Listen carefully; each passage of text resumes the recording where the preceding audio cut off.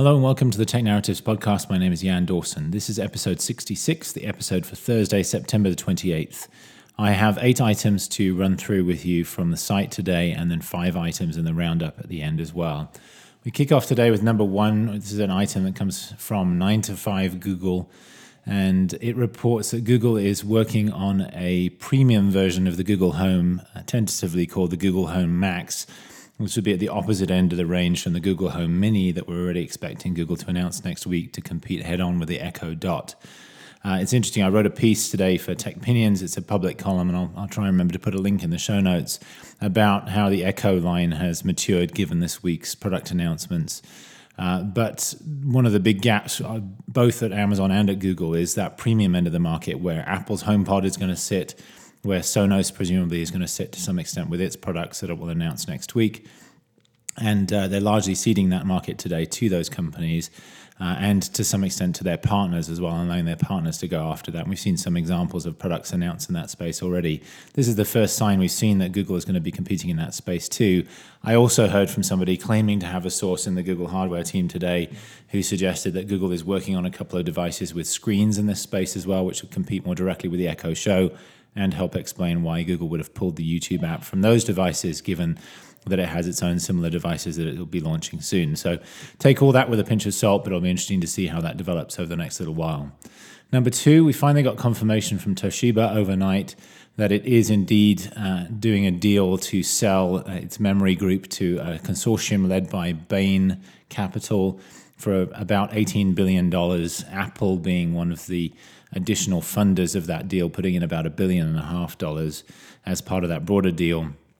Apple's involvement, of course, coming because it uses Toshiba's memory chips today for its iPhones and wants to ensure adequate supply and even priority supply of those memory chips, given the overall market context of higher prices for memory with short supply at the moment, given also the context of Apple's iPhone X launch, in which it's heavily dependent on Samsung for OLED screens, not wanting to be dependent on Samsung, the market leader in memory chips, for any additional components if it doesn't have to be. So long time coming, that deal. Good to see it finally announced, if not closed, and there's still some complexities in the deal closing. Number 3, GoPro had an event today at which it announced 2 new cameras. One of them had been announced previously. That's the Fusion, which is a VR camera. When that was announced earlier this year, it was very much positioned as a camera for professionals. Looked like a really high-end camera. I had assumed it was going to be priced well out of reach for most consumers, but in the end, it's being priced at around $700. So not exactly consumer grade, but certainly within reach for serious hobbyists at least. And this is a very clever camera. We saw some details earlier this year when it was first announced. It's been in a sort of pilot program for the last few months. It's a 360-degree camera with 2 different lenses. And what's clever about it is, firstly, it overlaps those 2 lenses such that it's able to eliminate whatever pole might be holding it, so it looks like it's floating in midair and filming somebody from a distance, which is a very clever effect. But it also creates 5.2K resolution video, which means you can create little HD slices of video from the circular video from multiple different angles. So it could be as if you were shooting with several different cameras, but actually only shooting with one camera, getting multiple angles, creating a really interesting looking video from that. They also announced the latest Hero device. This is their core range. It's the Hero 6. Interestingly, the maximum resolutions for both 1080p and 4K and frame rates are exactly the same as on the new iPhones, just highlighting the fact that so many of these functions can be handled in some way by a smartphone at this point. And GoPro's challenge continues to be carving out a unique niche for those people that want an action camera specifically, with all the flexibility that offers. Number 4, Roku IPO'd today after filing for an IPO at the beginning of this month, and it saw its stock soar on its first day. I think it ended up nearly 70% up on the day, kind of bounced around during the course of the day. It was mostly well over 50% up. It's a really great start for Roku. It's an interesting company. It's counter-cyclical in some ways in that it's focusing on advertising as a business model going forward at a time when TV advertising seems somewhat under threat, and a lot of the streaming companies are moving away from ad-based services. Also going up against some of the biggest companies in the consumer technology industry, Apple, Amazon, Google, and so on. And yet it's been successful, and it's going through this business model pivot from selling players to selling ads and subscription revenue sharing on its platform. And clearly investors feel like this is an interesting opportunity for them to invest in. As with other tech IPOs earlier this year, the key now will be to show consistent progress against its objectives and that strategy over the next couple of quarters, something that Snap has arguably failed to do and which has seen its price fall down below the price at which it IPO'd earlier this year. Number 5, the FCC chairman, Ajit Pai, and others have been calling on Apple to, quote, activate the FM chip in iPhones in response to disasters, especially in Puerto Rico and other recent regions hit by earthquakes and hurricanes and so on. Apple's never really commented on any of this, which has led many people to speculate that there are FM chips based on either Broadcom or Qualcomm chips inside devices. And that's led to this call for Apple simply to turn it on as if that was all that was required.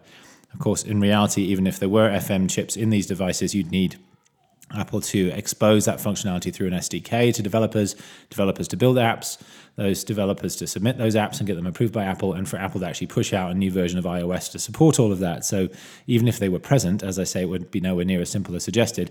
But it turns out, as Apple said later today, finally chiming in on this, that the iPhone 7 and iPhone 8 lines don't even have FM radios, and that earlier devices don't have antennas either, would require basically a headphone jack, plugged headphones to act as an antenna. So some real practical reasons why this can't be done, and especially in the newer iPhones. So good example of how people will often criticize Apple over something which is ultimately a bit misleading, but Apple doesn't help its own case by failing to comment on it until pretty late in the process.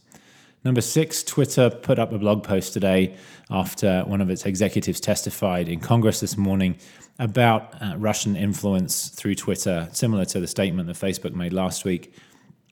It basically took the accounts that Facebook reported and looked for those on its own servers, found that a small number of those accounts were also present on Twitter, got rid of those or had already got rid of some of those. None of them had bought ads. But Russia Today, a Russian government-linked news site, had bought about $264,000 worth of ads in 2016 during the election period, some of which related directly to the election. And it disclosed all of that and talked about its broader fight against bots and other misuses of its platform. So a very similar set of statements to those made by Facebook last week. However, a couple of different congressmen weighed in and said that Twitter's response felt very inadequate, that it seemed to be largely derivative of work Facebook had done rather than doing its own investigations and so on. So this seems like something continued to play out. Both companies getting embroiled in this sort of political fight over Russian influence in elections last year and the impact that social networking had and all of that. The quick caveat, of course, is $264,000 at Twitter, $100,000 reported so far at Facebook. These are tiny, tiny numbers in the grand scheme of things on those two platforms in terms of their ad revenues. So worth keeping all that in perspective as this continues to roll out.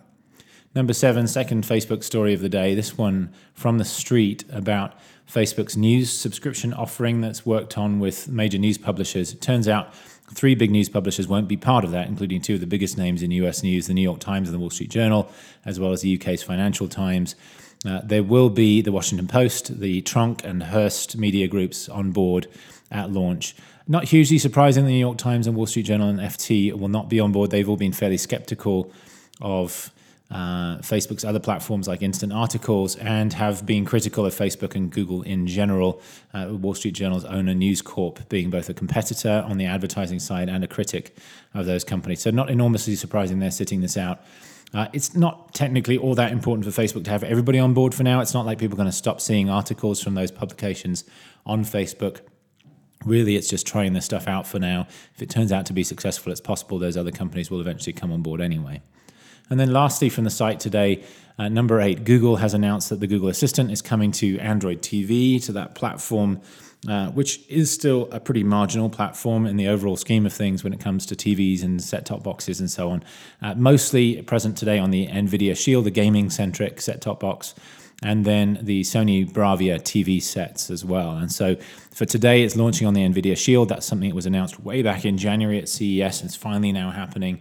And then those Sony Bravia TV sets coming later. Voice control is a big deal both in music and TV these days. We've seen a lot of that over the last couple of weeks with various announcements from different companies. No surprise that Google wanted to add this to its TV platform. As I say, in the grand scheme of things, not that significant a platform. Voice control functions look decent, if not completely comprehensive so far. I'm guessing that they will evolve over time as well. Part of that is the challenge of integrating within apps and making sure that the appropriate hooks are there to be able to control more than just opening an app and actually controlling playback within apps that Google itself doesn't own. That's the last of the 8 items from the site today. 5 other items to point out to you today. First off, piece from CNBC. This is really just a follow-up on yesterday's Amazon event. This is a number that I saw out there yesterday but didn't latch onto and include in my coverage. But Amazon has 5,000 people working on Echo and Alexa. So a very large number of people, likely much larger than the number of equivalent people working on similar projects at Google or Apple or Microsoft. Just another indicator of quite how far ahead they are in this. Apparently they have 1,500 open positions in that group on their site at the moment as well that they're trying to recruit for. So growing very rapidly from, I think I saw 1,000 in May of last year. So very, very rapid growth there.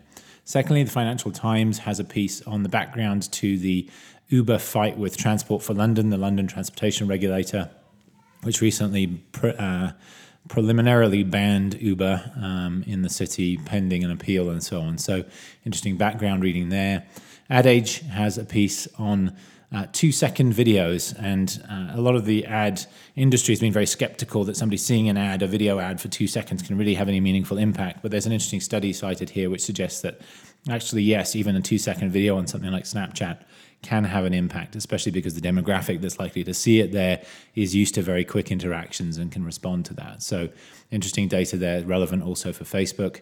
Number 4, Billboard has an interview with 3 of the execs running Apple Music, mentions in passing that Apple Music now has over 30 million subscribers, which is a new number. My guess is they're at 32, 33 million, somewhere around that at this point, not just passing 30 million, but details there on where that service is, how the executives are thinking about it, and so on. And then lastly, and I do tend to mostly point to long reads here, but this is a really long read on Medium from Mike Rundle, who has done a ton of digging through various patents that Apple's filed for over the years and done this sort of 10-year projection of where the iPhone might go. This is obviously enormously speculative and mostly just fun. But if you're up for a longer read, some really interesting stuff in there about some of what Apple's been working on and patenting that we might see in iPhones over the next 10 years or so. As usual, links to all of those things in the show notes, along with the stuff I've talked about earlier, both my pieces and the original sources for the news I've discussed. You can check those out. You can always go to the site as well, read the posts themselves if you are a subscriber, or sign up for a free trial to start reading that content there and see if that's something that you might find valuable going forward. Thanks very much. As always, I welcome your feedback. There's a link to a couple of different ways to get hold of me in the bottom of the show notes as well if you'd like to do that. Otherwise, we'll be back with one last episode for the week tomorrow. Bye-bye.